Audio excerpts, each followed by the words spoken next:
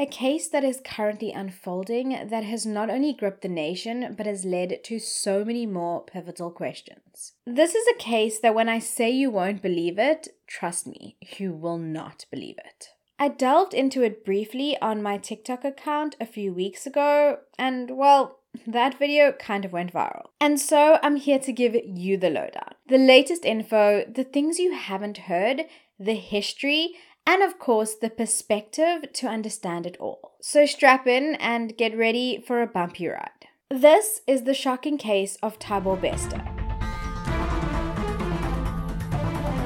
Hello and welcome to Murder and Mayhem, a South African true crime podcast hosted by me, Bella Monsoon. I'm a mental health professional, so Murder and Mayhem, a South African true crime podcast, explores real-life crimes occurring within South Africa from a psychological viewpoint. Every week, a new case is examined and we delve headfirst into the motives that drive people to do what they do. Join me weekly on a journey into the minds behind the madness as we traverse murder, mayhem, and much more.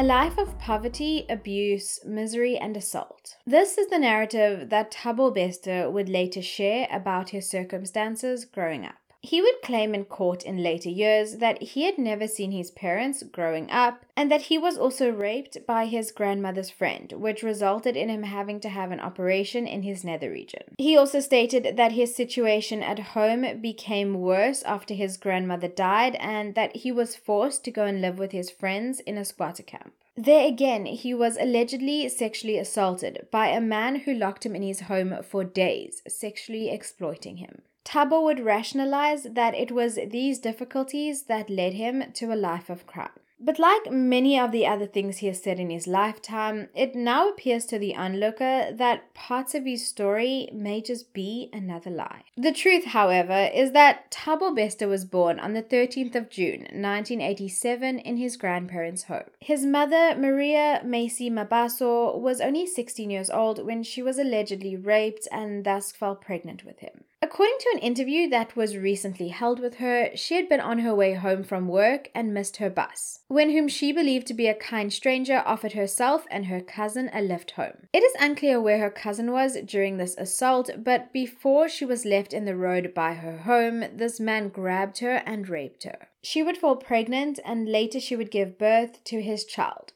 her first baby. She named him Thabo and he took on his grandfather's surname, Bester. It is not known for certain, but it is alleged by those living in the community that his father was a local shopkeeper. Maria kept Thabo for just over a year, taking him often to visit her parents as there were other young children in the area there. At the time, she was working as a domestic worker in the Free State. Her relationship with her mother over the months declined. It reached a point where her parents requested that she leave the baby with them, as they felt that they could look after him with greater ease as well as give him a stable environment to grow up in. And so that's what she did. In the months that followed, she did visit Thabo as often as she was financially able to. However, as the relationship hit rock bottom with her mother, she stopped visiting altogether. During this time, Thabo grew up on a farm, living in the workers' quarters of the Ferreira household, with both his grandmother, Johanna, and grandfather, Abel. Johanna had been working as a domestic and child carer for the Ferreira family for over 40 years, and Abel also ended up working for them too. The couple led a relatively quiet life and, according to their employers, did not drink excessively or very often, opting only for a few drinks over the weekend like many other individuals. The Ferreiras trusted both of them implicitly, and so when Thabo joined the family, he was often raised alongside the Ferreira children. He was also allegedly brought into the world by the helping hands of one of the Ferreira family members. And this was life for him growing up.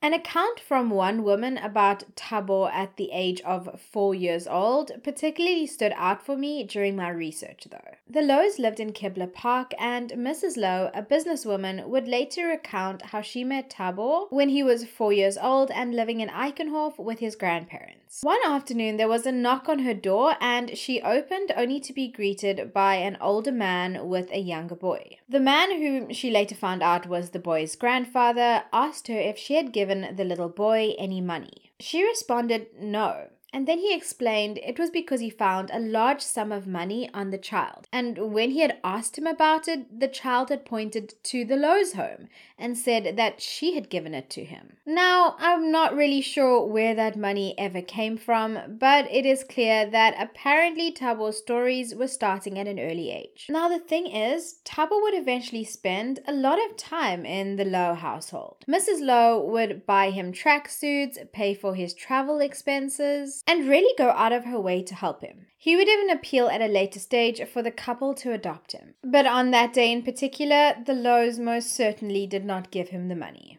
And as Thabo grew older, he was always finding himself in trouble or mischief in one way or the other. Just a year later, he was confronted by a local shebeen owner after he admitted to stealing a glass jar of coins from the family whom his grandparents worked for, the Ferreras. And at just 5 years old, this would be just the beginning of a life full of crime and theft, amongst other things.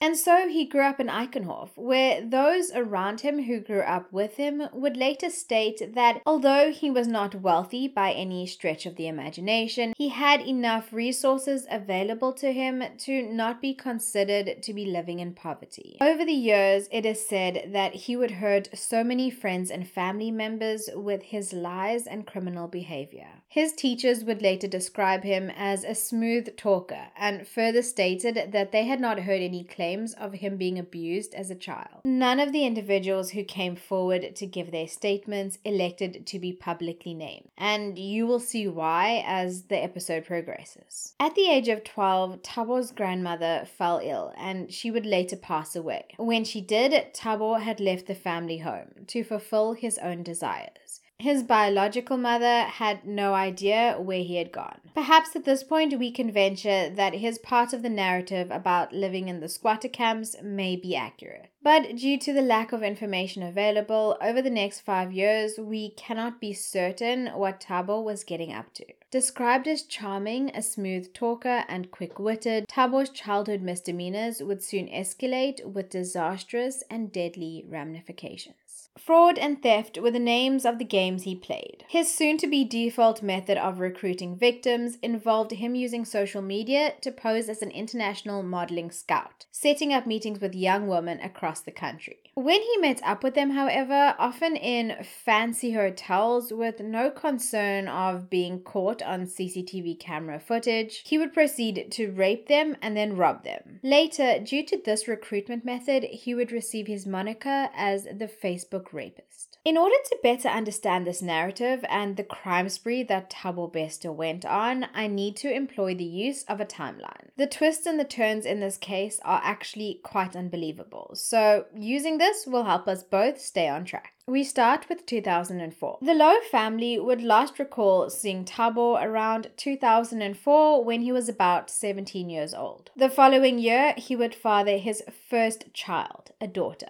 There are patchy accounts between this period and 2009 of what exactly he was up to, but I can tell you with great certainty that it most probably was not legal. And I'm about to also tell you why I know that. His actions over the next months and years would later result in him being found guilty of fraud in 2009 after falsely posing as a media executive recruiting models onto a bogus show. After his arrest in Johannesburg, he was sentenced to 6 months in jail or the option of paying a 1,500 Rand fine. He apparently did not have the funds available to pay the fine and thus he had to serve the time. He would later state that he was treated badly in prison because the prison officials believed that he was from a wealthy family. He would also go on to allege that he was assaulted and gang raped in prison with a foreign object being inserted into him. A report about this prison abuse was presented in court, but in that there was no mention of the sexual assault. After his release, Thabo went back to his underhanded ways, but this time he raised the stakes. Amongst all the things he got up to in 2010, from running a promotions and events agency to many less than savory practices, he also became a father,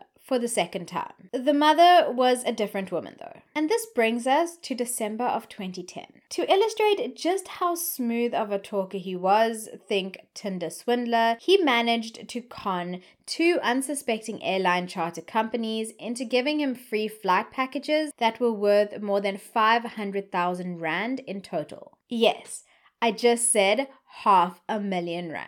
The flights were chartered from Lanseria to Cape Town. The first one was in December of 2010, where a Beechcraft 1900 from National Airways Corporation was hired to fly him and 16 people to Cape Town for a couple of nights. The account manager of the airline believed that Thabo Bester was a trendy rich kid with money to blow. He was only 23 years old at the time, mind you. He signed all of the documentation and allegedly produced a fake banking transfer slip for 275,000 rand. However, after the money never appeared, the return trip was cancelled. In 2010 and 2011, the police, who were hot on his tracks, believed that Thabo was stealing 2 to 3 laptops a day, in addition to running other scams where he was asking women to pay him for auditions, as well as setting up elaborate photo shoots and making off with the staff and models' possessions. As 2011 progressed, Thabo was running multiple cons and going by up to 13 different aliases. On one occasion, he rented 2 buses and hired a photographic crew for a shoot. He managed to convince them to leave all their equipment in the buses and then go to lunch. He told them that he would be fully responsible for everything left in the vehicle. And just like that, poof! Hundreds of thousands of rands of equipment was gone in a flash. During this time, his Facebook profile stated that he had attended school in the Free State. However, he was living between Cape Town and California, with his hometown being France. He also claimed to be an executive producer at SABC3. This particular alias was known as Thomas Kelly Bester.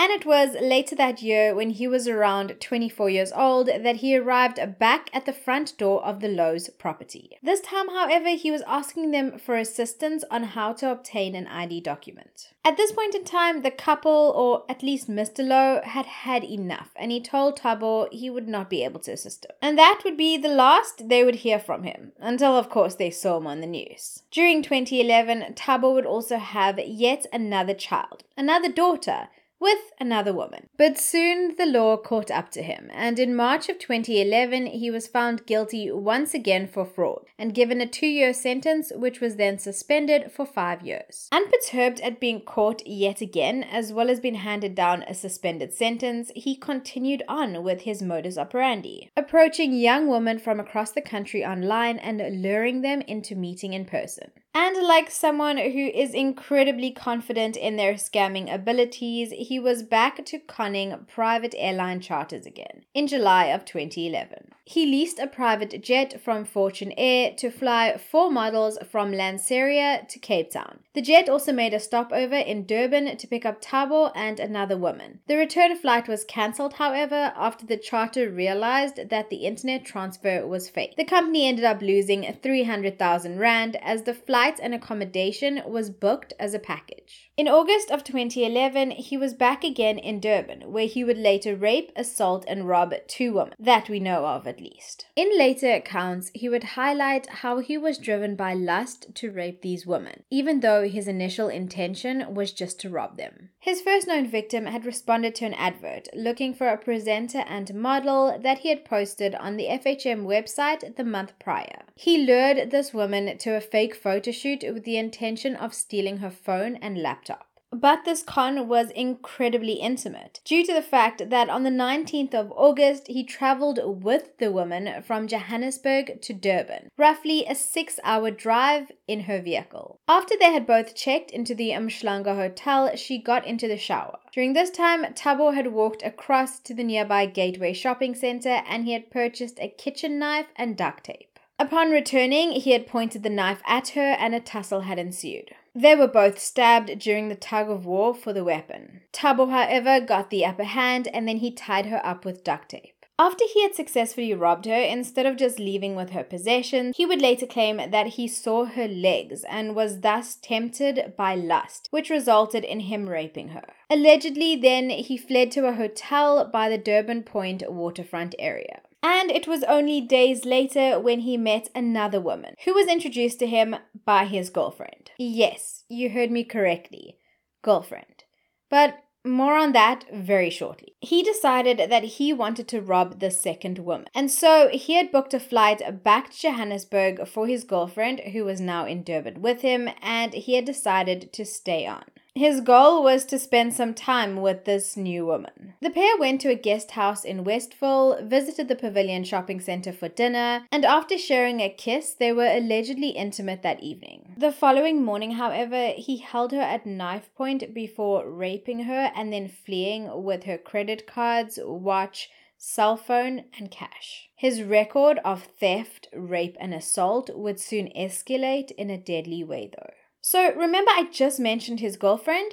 Well, in January of 2011, Thabo met Nomfundo Tahulu at a BMW dealership in Sandton, Johannesburg, after she sold him a new vehicle. Thabo met Nomfundo Tahulu at a BMW dealership in Sandton, Johannesburg, after she sold him a new vehicle. By March of that year, they were in a long-distance relationship, and Thabo would later state that not only was she a good friend, but he also knew her family. She was also the only one to stand by him when he was accused of committing various crimes in Durban. The pair also traveled around the country together on various occasions. During one such trip, however, when the pair flew to Cape Town in September of 2011, everything would change. On the 21st of September 2011, the pair apparently became embroiled in an argument while staying at a bed and breakfast in Sunset Beach. Although Thabo would later state that it was not his intention, Nomfundo was stabbed in the chest and left for dead. She was only 24 years old at the time. Thabo then told the reception not to disturb the unit as his partner was sleeping in late before he fled with her laptop and her phone. He didn't realize, however, that the authorities were on his heels. Not for that crime just yet, but for his many others, and they were waiting to make an arrest. At this point in time, Thabo was using over 13 different aliases, from Thabo Magagula, TK, Rufus Mahopa, Kelly Young, Tom Kelly, Thomas Kelly Bester, and more. But he was quite prolific and active on Facebook, which made his trail easier to follow, for the Hawks at least. And so, in October of 2011, he was arrested and appeared in a Durban court on charges involving the rape and robbery of 2 different women at 2 different lodges in Durban in August. He would plead guilty to the 4 charges. The magistrate, Sharon Marks, gave him 15 years for each of the 2 counts of rape and another 15 years with 5 years suspended for each of the 2 counts of armed robbery with aggravating circumstances. He was 24 years old at the time. During mitigation of sentence arguments, he would showcase the narrative of his sordid and sad past, which ultimately, in his eyes, led to his life of crime. In his own words, he would say, "I resorted to crime to support myself. It's either you die or make a plan." Prior to him pleading guilty, he was also visited by renowned forensic psychologist Gerard Labuschagne. I have some interesting snippets from that conversation, as well as some very interesting insights, which I'll be sharing very soon. As many would soon discover, however, and as I discussed earlier, his version of events was not exactly all the truth though. But he even went as far as claiming that he just wanted a second chance to do better. He went on to state, "I know I have done terrible things. This is not truly who I am.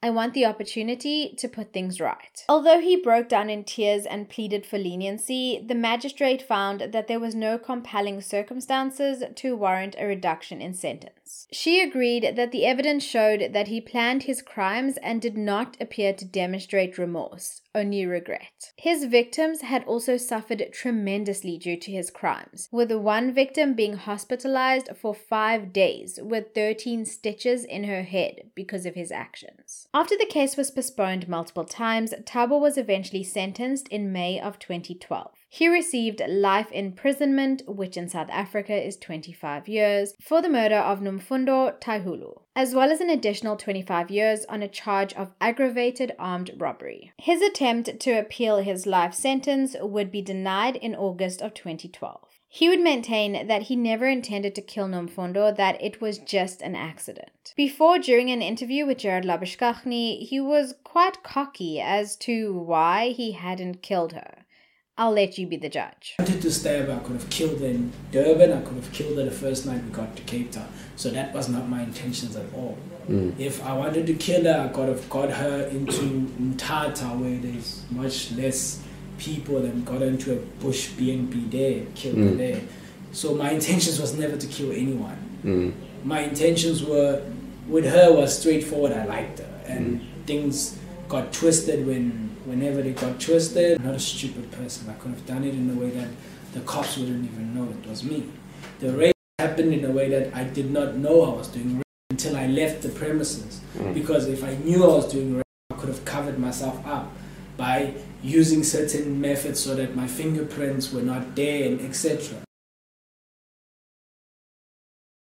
However, after he was sentenced and his appeal of the life sentence was denied, he would beg her family for forgiveness. He would also state that he was not a rapist. He wasn't even aware that what he was doing was considered rape until after the fact. In regards to Nomfondo's murder and not telling anyone or coming forward sooner, he stated that although it was an accident, he knew he was wanted by the police on other rape charges, so he was terrified that they would not believe him. Although he did not receive any leniency on this sentence, in 2013 he would receive a reduction for the first 2 sentences. The 4 times 15-year sentences were reduced to 10 years each, running concurrently with the other sentences. He was then sent to serve out his life sentence in the Drakensberg Correctional Center in Paarl. Whilst there, he made friends with the Blackheath taxi killer Jacob Humphreys. Whilst there, he allegedly turned to God as well as dealt with severe depression, taking antidepressants, sleeping tablets, and seeing a psychologist 3 times a week. He later stated, "I have lost all my friends. I feel alone.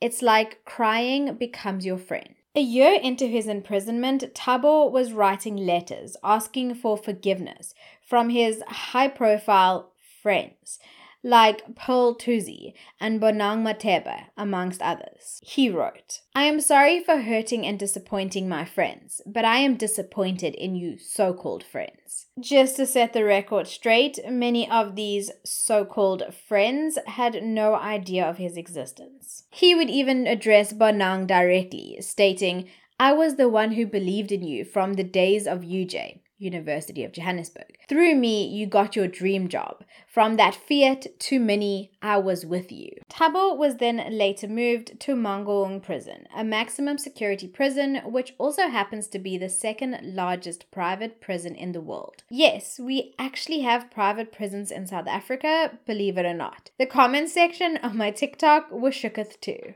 So let me take a brief moment to explain to those who are not aware of what a private prison is. Now, overseas, private prisons may be a common occurrence, however in South Africa, not as much. In short, there are prisons that are not being run or managed by the state. There are 2 in South Africa. Mangaung in Bloemfontein, the prison Thabo was in, as well as Kutama Sintamule Correctional Center in Louis Trichardt. Both facilities are managed and run by private security companies. The prison Thabo was being kept in is managed by a British security company, GS4. They have a 25-year contract with the South African Department of Correctional Services, which was signed in 2000 and is expected to end in June of 2026. However, after all of this controversy, I wouldn't be surprised if it ended sooner. The Kutama Sintamule contract was awarded to the American company GEO Group, signed in August of 2000, ending in February of 2027. As per a News 24 report from last year, the South African government is spending roughly 1 billion rand a year to keep the 6,000 prisoners who are incarcerated within the 2 prisons. According to an eAfrica report, this cost is at least 5% of the entire correctional services budget for the 25-year period. Side note, it wouldn't be South Africa without some form of corruption. Turns out, shortly after the contracts were negotiated for and signed by the foreign companies, at least 3 individuals from the Department of Correctional Services who were involved in the negotiations left to seek employment within these prisons. So, how do these differ from normal prisons and who gets sent there? Firstly, the designs, which were developed by the international companies who secured the contracts. Whilst being showcased to provide higher quality facilities, from living conditions and rehabilitation programs to even pool tables. Soon after being built, though, the South African Correctional Services realized that they did not run proper feasibility studies and that the cost of maintaining these facilities was far more than anticipated. So, in case you were curious, which I'm sure you are, here's a quick peek into the prisons. Some clips which I found in a really fascinating documentary on YouTube from around 15 years ago. Mangaung Maximum Security Prison, just outside Bloemfontein, houses almost 3,000 inmates. It's the country's first privately operated prison. It opened its doors in July last year as part of a public-private sector partnership known as APOPS. Group 4 Securitas, a private company, manages the complex consists of 6 living units. Upstairs are the cells where the inmates sleep, 2 per room, and all units are equipped with their own ablution facilities. The shower blocks have condom dispensing machines to cater for the sexual health of the inmates. Downstairs is the recreation area, which has a communal television, gym, and pool table. Inmates can use these during leisure time. This 50-bed hospital for inmates is on par with some of the country's best facilities. It has a fully equipped primary healthcare clinic, as well as a dentist and pharmacist, and other specialized services like physiotherapy. In the scenic mountains of Louis Trichardt in Limpopo is the biggest privately operated prison in the world. Kutama Sintumule prison only opened recently. Because of this, it's not running at capacity, unlike Mangaung prison. It currently houses just over 2,000 inmates. By September this year, it should be running at full capacity of about 3,000. Like Mangaung, the prison is also divided into self-contained living units. It's designed in such a way that the inmates never feel confined. They have space to move around. But a safety net is always there. The private companies say you can't put a price on humane detention. They say the taxpayer is investing in inmates who will return to the community, if not entirely rehabilitated, at least better off than had they been in a state prison. So, in terms of the prisoners, it's only the high-risk offenders who get sent here, with their allocation to these maximum security prisons allegedly random. Please note the word allegedly. But with all the upgraded facilities, it also appears that the national rules and laws are more like guidelines. Both prisons have been fined hundreds of thousands of rands in penalties for violations of their contracts, due to prisoners being allegedly abused and violated. Ruth Hopkins, an amazing journalist, published a book which exposed the cover-up of human rights abuse in Mangaung, whilst the Sunday Independent uncovered similar abuse in Kutama. The terms of the contracts between these international role players and the government are incredibly closely guarded and kept under wraps. This involved prisoners being beaten, force-injected with drugs, kept in isolation for extended periods of time, and more. Perhaps treatment like this does also occur in other prisons, but within these, it is silenced and covered up. Most probably because those profiting from these prisons don't want to lose out. So there you have it, South African private prisons in a nutshell. And so Thabo was off to serve his sentence. And one would believe that that was that, right? Well, given the fact that we seem to just be halfway through this episode, I guess not. On the morning of the 3rd of May 2022, the Department of Correctional Services claimed that an inmate, Thabo Bester, had died as a result of a fire that broke out in his single jail cell at around 3:35 a.m. that morning. The initial ruling was suicide. I still remember hearing the news of his passing, as his case was actually one that was on my requested case list. I also had followers reach out to me to ask me what my take on the situation was, as people already had their suspicions. But after a week or two, the news seemed to die down, and one would think that that's where it ended, right? Well, no, because in this case, nothing is ever what it seems. Fast forward to just 2 months later, we're in Sandton City in Woolworths, which is a high-end grocery store. A man resembling Thabo Bester is spotted. Wait, what? Talk about a dead man walking. But in a more surprising twist, he wasn't shopping alone. He was actually with a well-known woman and a young girl. So although the image was taken in July of 2022, it would only be on the 16th of March 2023 when the image was publicly shared by independent news agency Ground Up. Ironically, the photo had not been taken of Thabo, but rather of the woman he was with. The photo had been taken by an individual whose friend was a massive fan of the woman pictured. The woman who took the photo had no idea who he was. All she knew is that it was not this woman's husband. Now you may be wondering, we know that the man in the photo is most likely Thabo. But who is this mystery woman that I keep referring to? Her name is Nandipa Magudumana. She is a well-known socialite doctor and Instagram influencer with over 120,000 followers. And so your next question, I can tell, is how did someone like her cross paths with Thabo, who was incarcerated? In order to understand that and the link, we need to travel back in time a bit.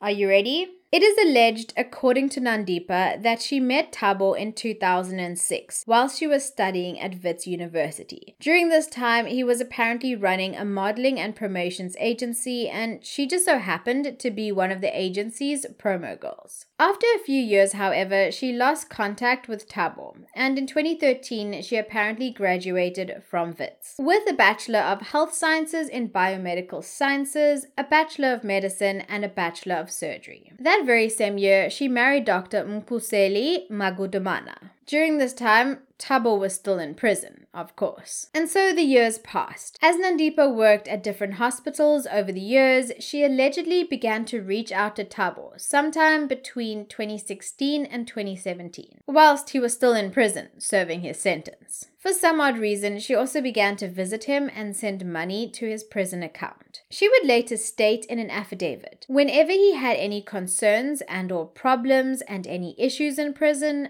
I was the only person who would communicate with lawyers to try and resolve these issues. And then, in a period of 3 years, things escalated, like hectically. In February of 2020, Thabo allegedly proposed to her. As I mentioned, she was married, but it is unclear at which point the two decided to go their separate ways. As according to Ground Up News and records at Home Affairs, the pair are still married. During the time whilst Thabo was serving his sentence in prison, Nandipa, on the other hand, was thriving. She opened up a cosmetic surgery company called Optimum Medical Aesthetic Solutions, and she earned a spot on the Mail and Guardian's Youth South African list. And it was in 2020 that she completed an affidavit stating that she was engaged to Thabo. In this document, she stated that she sent him multiple payments whilst he was in prison, and she also paid just over 7,000 Rand for the Damlin course he was taking. Clearly, Thabo was a great influence on her though, because after just a year of being engaged, in May of 2021, Nandipa was suspended from practicing as a doctor by the Health Professions Council of South Africa. The official reason, however, according to reports issued, is that she failed to pay her annual registration fees. Regardless of whether or not she was still registered, her practice kept running. Whether or not she was still involved directly in the day-to-day affairs is a case for potential prosecutors to delve into, as practicing without an active license is a criminal offense. Yeah, so there's that. During that year, there are also allegations that the pair founded a new company together, a property renovation company. And in the space of a few months, a bigger plan was put into motion. Which brings us to May 3rd, the day that Thabo was declared dead. And that is where things truly became more bizarre, if you can believe it. So in order to appreciate the true insanity of this case, I'm going to give you a deep dive into not only the days and months that preceded this faked death, but also the weeks that followed. Ready? Probably not, but let's get into it. So whilst the public, the family of his victims, and the victims themselves all believe that Thabo was dutifully serving his time behind bars, he was actually leveling up his scamming and fraud game. Now, many of these scams are still under investigation, so please do note the word allegedly, which will pop up quite often. Ground Up, an amazing independent news agency, and I would argue one of the only authentic and honest ones left in our country, blew the lid on this twisted tale. Amongst all they would uncover, they discovered that Thabo was running a multi-million rand business from inside his prison cell. And he wasn't even shy about it. At the launch of his glamorous media company in 2018, which saw many South African celebrities and big names attend, he appeared on the screen as though he was on a video call. But not as Thabo Bester, of course. His name, as far as everyone was concerned, was Tom Motsepe. So before I showcase the true audacity of Thabo, or Tom, let's delve a little deeper into this Tom character. So Tom Motsepe, as far as he was concerned, was allegedly related to Patrice Motsepe, a well-known businessman in South Africa. Amongst all his accolades, degrees, and achievements, Tom also claimed to be affiliated to the one and only 21st Century Fox. Oh wait, and he also lived in New York. But this fancy backstory didn't exactly match the media that he posted to his Twitter account. And honestly, I struggle to believe how people actually fell for this. In one photo, his face has been awkwardly, if I may say so myself, photoshopped onto the body of Michael B. Jordan. In another shot, there is yet another attempt of Photoshop. His website, which is now archived, also sung his praises and qualifications. Prior to this media launch, he also attempted to host a Women in Media conference that claimed to have guest speakers like Halle Berry and Taraji P. Henson. When they publicly distanced themselves from the affair, the event was cancelled. Okay, so now that you're up to date with Tom, he was featured at this event as he was video calling from New York. The video went a little like this.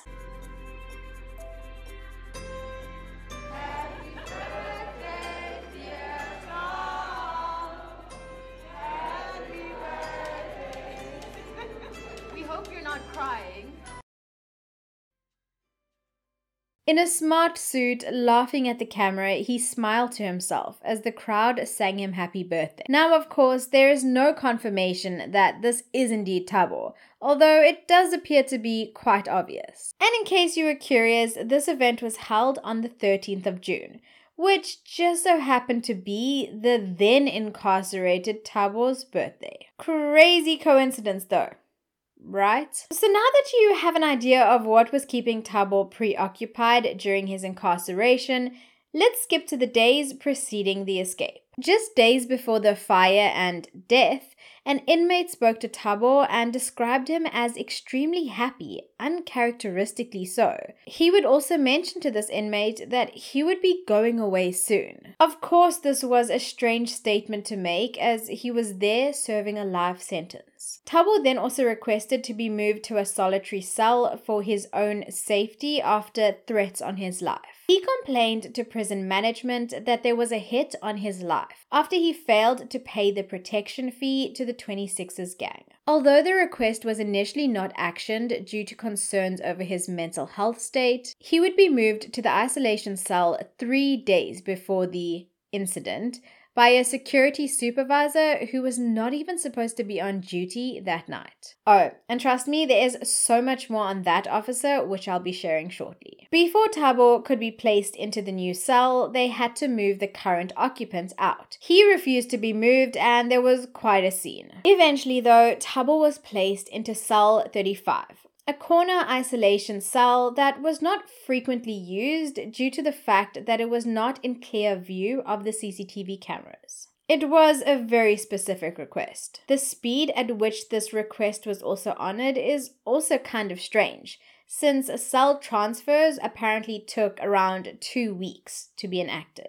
The cell, however, was only the first piece in a plan that had been in motion allegedly for months. The second vital piece was a body that was allegedly smuggled into the prison, hidden in a large bag that was used to transport food for inmates. It was apparently left for 2 days inside the kitchen fridges before a senior prison security official was thought to have used a wheelchair to move the body from the kitchen to the isolation unit that Thabo was being held in. To this day, the identity of the body is still unknown. In the early hours of the morning of May 3rd, the body was set alight. During the commotion that followed, it is believed that Thabo walked out of the prison dressed as a prison warder. An individual from G4S, who was chosen to remain anonymous due to restrictions on his ability to comment, made mention of the fact that on CCTV camera footage, one warder is seen entering the unit with a wheelchair, but then a short while later, two warders are seen hurriedly exiting just before the second explosion in the cell. As the prisoners observed the chaos happening around them, it was also noted that the fire extinguisher that was usually on the wall was missing. It's important to note that the isolation cell that Thabo was placed in was also located near an emergency escape door and led to a courtyard, the kitchen, and another courtyard with a gate that opened onto the street. After the fire, it is alleged that another senior official entered the cell. Two prisoners who were on cleaning duty were then instructed to clean the cell once the body had been removed. This was done before any officials from the Department of Correctional Services had arrived to inspect, photograph, or collect evidence from the scene. When they did arrive, however, an argument ensued as protocol had not been followed,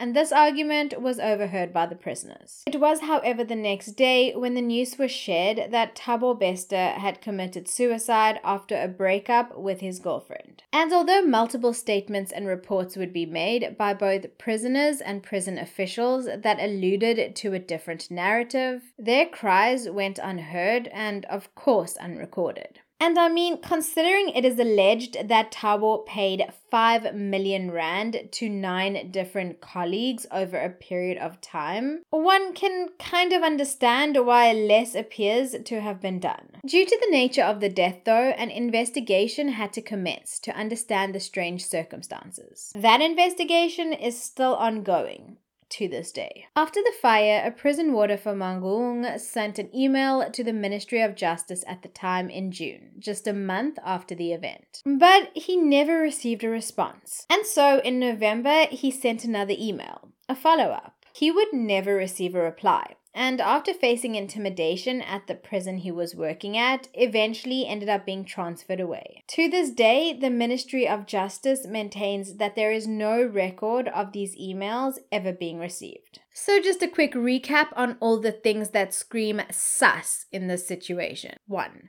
The hasty transfer to a new cell that just so happens to be out of clear view of CCTV cameras. 2. A prison official with a wheelchair entering the cell before the fire. 3. A senior prison official who was not supposed to be on duty that night just showing up. 4. The suspicious fire and the strong smell of paraffin that the prisoners and fellow warders smelt. 5.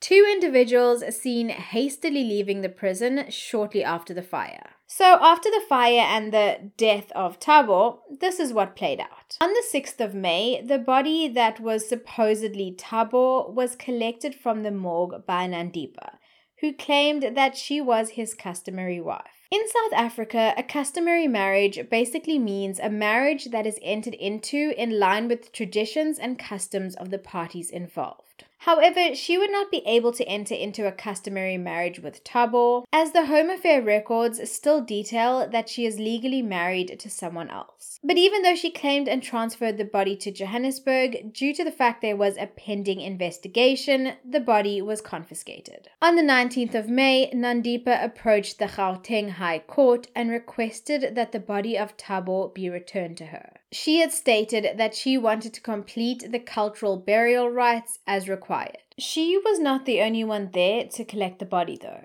A woman who claimed to be Thabo's biological mother, and later this was proven to be true, attempted to claim the body, but after a DNA test was denied access. This was due to the fact that her DNA did not match the DNA of the body. Well, I mean, it wouldn't now, would it? But they didn't know that, apparently, back then. There really do appear to be inconsistencies in the reported timeline events of who gained control of the body at which time. Although the Bloemspruit police station state that after the investigation into the body, it was claimed by the mother, his mother stated that in a letter she received, she was told that the body was being kept in a mortuary in Soweto as of July 2022. The fact of the matter remains that Nandipa was the last one to gain access and control of the body, after the proverbial tug of war. She ended up not burying it as she claimed was necessary as part of the cultural rites, but instead she cremated it. In the midst of an open investigation, she got away with this blatant act, removing any source of DNA and evidence. But why all the fuss over a body of a prisoner, you may ask? Well, as the death was due to a fire and the circumstances were not natural, it was automatically flagged as suspicious. This meant further analysis needed to be conducted,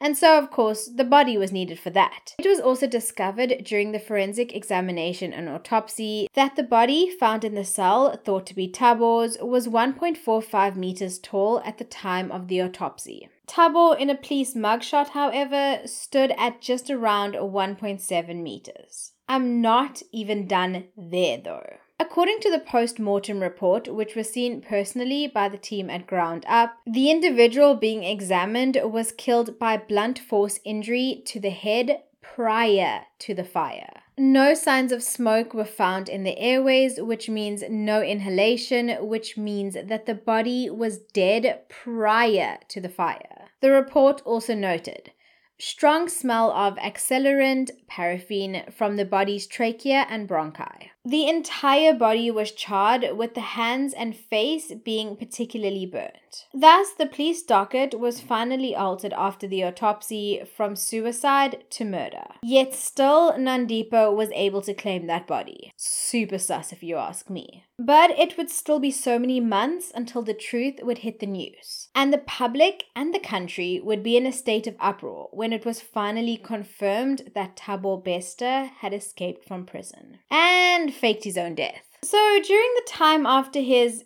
death, what exactly was he up to, you may ask? Well, the now infamous shot of him in Woolworths was snapped just 2 months after his death. Turns out, after the bogus death event, Thabo would continue leading a life of luxury for the next few months. And when I say luxury, I mean luxury.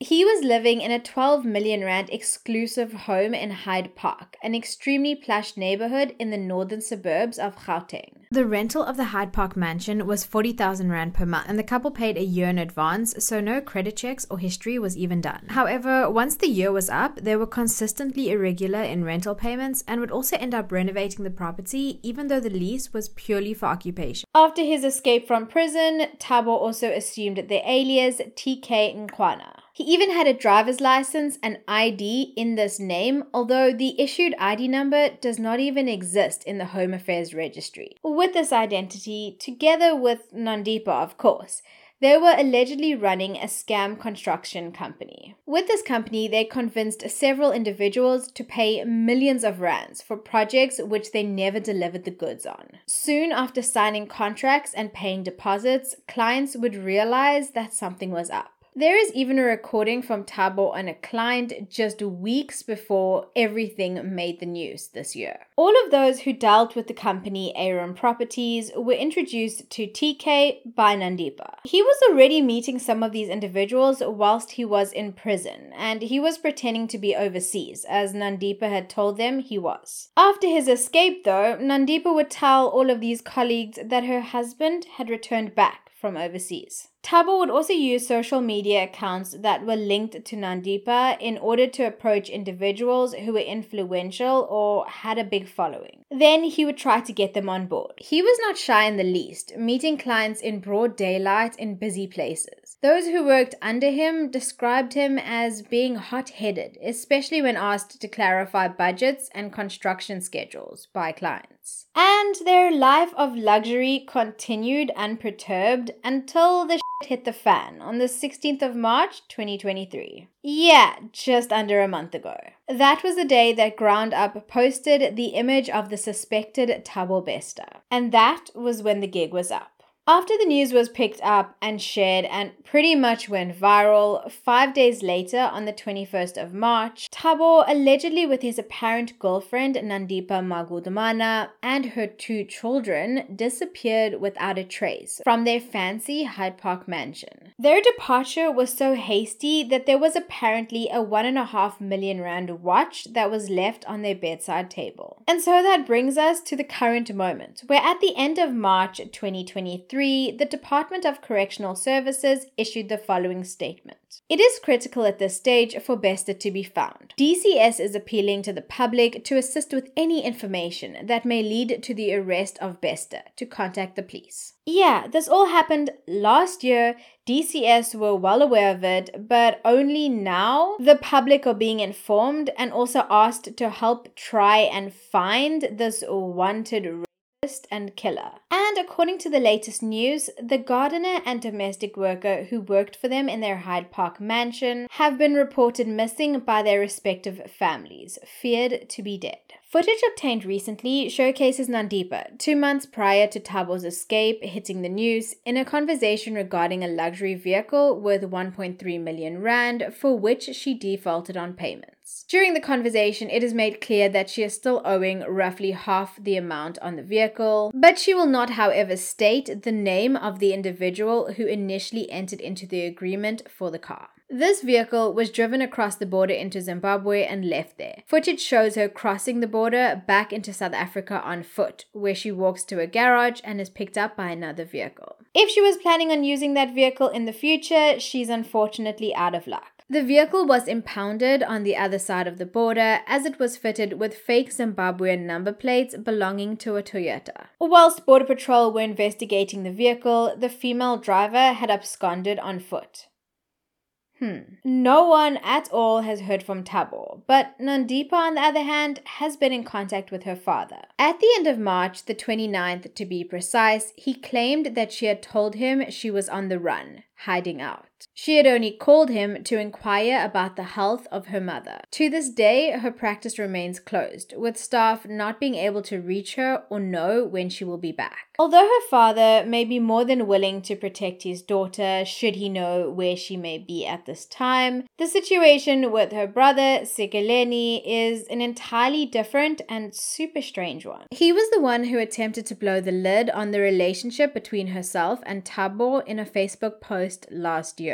Nandipa had then obtained a High Court interdict against him due to what she deemed to be defamatory statements about her being posted by him online. There are a couple more allegations, ranging from extortion to attempted murder, that the siblings have thrown upon one another. As this is still a developing case and we do not know the truth, I cannot state what indeed the real narrative or chain of events that transpired are. But whether or not her brother demanded 100,000 rand from her to keep quiet, as is rumored, we do know that he ended up spilling the beans. Not that many really listened though. She has really dug herself into a hole. For a married woman having an affair with such a lowlife as this, she is a shame to the Sekeleni family. With this country fighting GBV and corruption, we still have monsters like this operating on the outside whilst in prison. I have evidence in the form of recorded phone calls. I'm posting this because 2 nights ago, a gunman tried and failed to kill me, my wife, and my child. As the good doctor was aware of what might happen, she called my wife to tell her to take the child and go, as she was fully informed by Thabo Bester of his motive to take me out. I am willing to give up my life for the truth.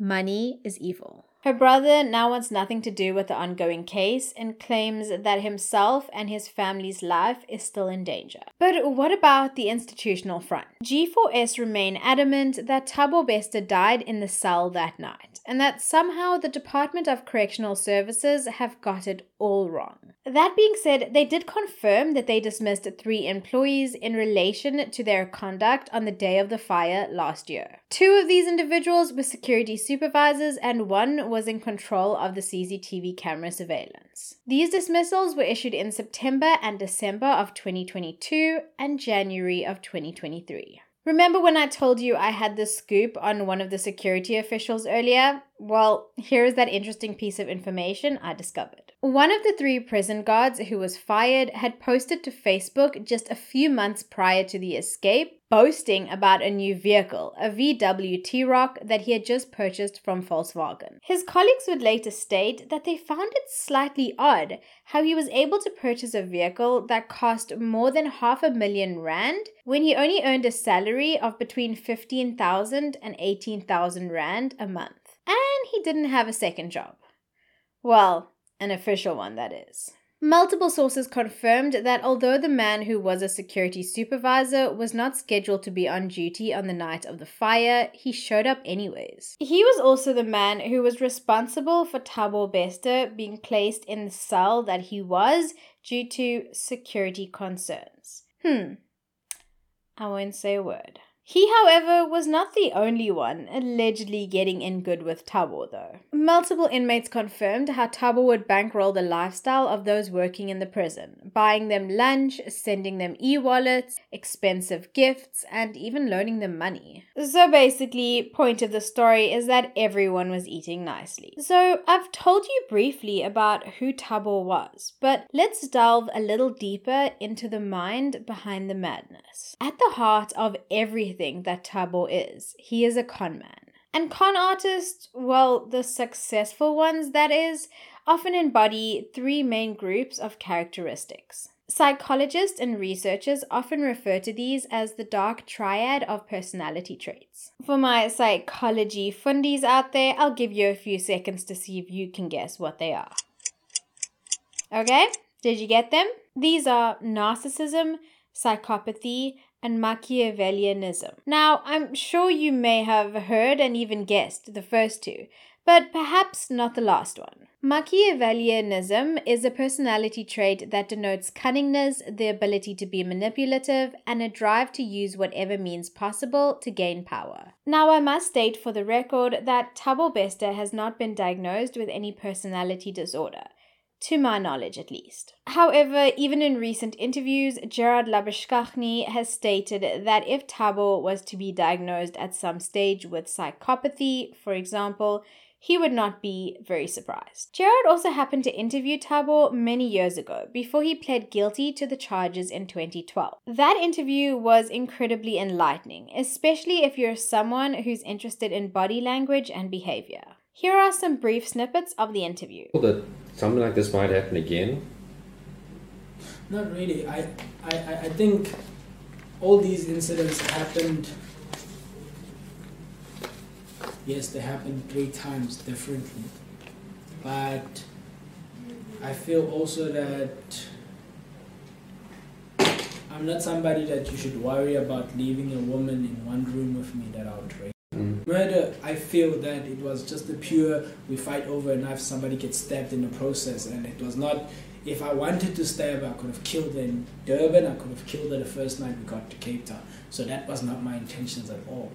If I wanted to kill her, I could have got her into Mthatha, where there's much less people, and got her into a bush BNB there, killed her there.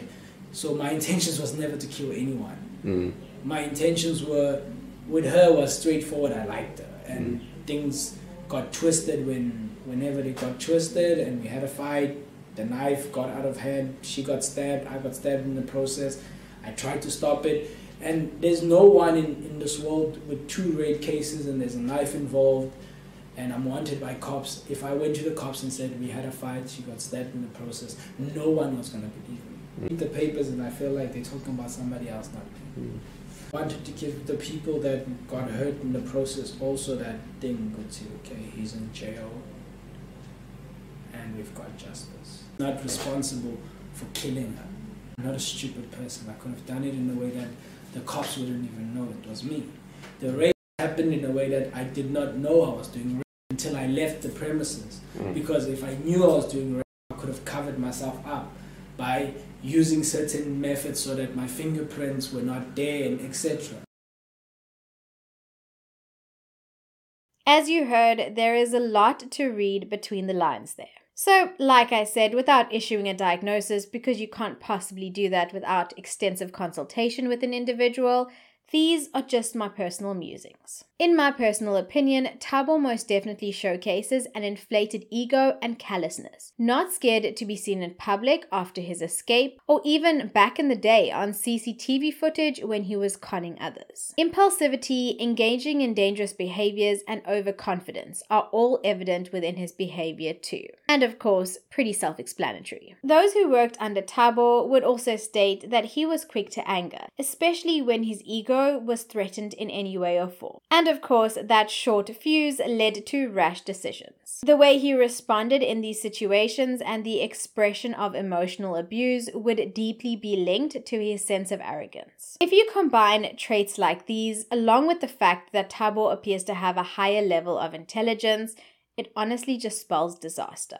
Gerard Labuschagne would also say in a later interview, and I quote, "He is the kind of person who, if he applied his knowledge and skills in a good way, probably would have been quite successful. I found him to be a smart guy, intelligent, well-spoken." His higher level of intelligence could perhaps explain why he chose to plead guilty to the first 2 charges of rape and theft. No victims meant no testimony, which meant no displayed emotions, which could potentially sway the judge's decision. Like I said, tactical over emotional. So in my eyes at least, I feel like he pled guilty not for the benefit of his victims, but rather for the benefit of himself. He also demonstrated a complete lack of accountability and responsibility over his actions, not wanting to admit to the murder that he instigated, calling it an accident on many occasions. He would also go on to blame lust as the reason for why he raped the woman whom he only ever intended to rob. And of course, the most prevalent trait within him, in my opinion at least, is his ability to manipulate others. It's evident that that particular trait only grew as the months went on. His behavior from his initial crimes to the most recent ones have only escalated, triggered by different environments. This escalation makes him dangerous. It makes him unpredictable. And perhaps now that you may understand Thabo just a little bit better, we can venture to the question that so many have been asking. Why did Nandipa fall for him? Why did she risk her name, her reputation, her life? Without knowing Nandipa or her side of the story, we can only speculate, and I don't really fancy doing that on many an occasion. But for the purpose of spreading knowledge, I will mention some of the most common factors that exist in play in situations like this. But it's also important to realize that every situation is different, every relationship is different, and so the factors will differ too. Within relationships like this, it is a mixture of characteristics, some that exist within the criminal, Thabo in this example, whereas others exist within the woman or the individual that chooses to get involved with them. As we've already discussed some of the main features and characteristics that Thabo displays, we'll move on to Nandipa, or basically others that find themselves in similar situations. Often the characteristics that are embodied by these individuals range from fantasy or thrill-seeking behaviors, psychological and emotional vulnerability, and often trauma and past experiences that lead these women or men to seek out partners that can either relate to their experiences or who can help them heal. There can also often be many unhealthy attachment issues as well as undealt with emotions at play. Like I previously said though, and I will reiterate once again, until Nandipa's side of the narrative comes to light, one cannot just simply assume and then take those assumptions as facts. This is not mainstream media after all. I'm just saying. At this point, we can only really begin to delve into Thabo's psyche. And at the end of the day, he's the one who's been tried and found as guilty. So, at this current point in time, as I am filming this episode, where do things stand? Honestly, there have been so many breakthroughs. By the time I'm editing this, there could be something new. On an institutional front, at the end of March this year, 2023, the director of Mangaung Correctional Center was fired and a temporary manager was instated. As I mentioned, 3 officials from the prison have so far been fired. On another front, private security company Fidelity ADT have offered a 100,000 Rand cash reward for any information that leads to Thabo Beste's arrest. As per a news report I just received to my phone whilst filming, it appears that Thabo Beste and Nandipa are thought to be in Tanzania, and according to our Minister of Police, an arrest seems imminent. But I'll believe it when I see it.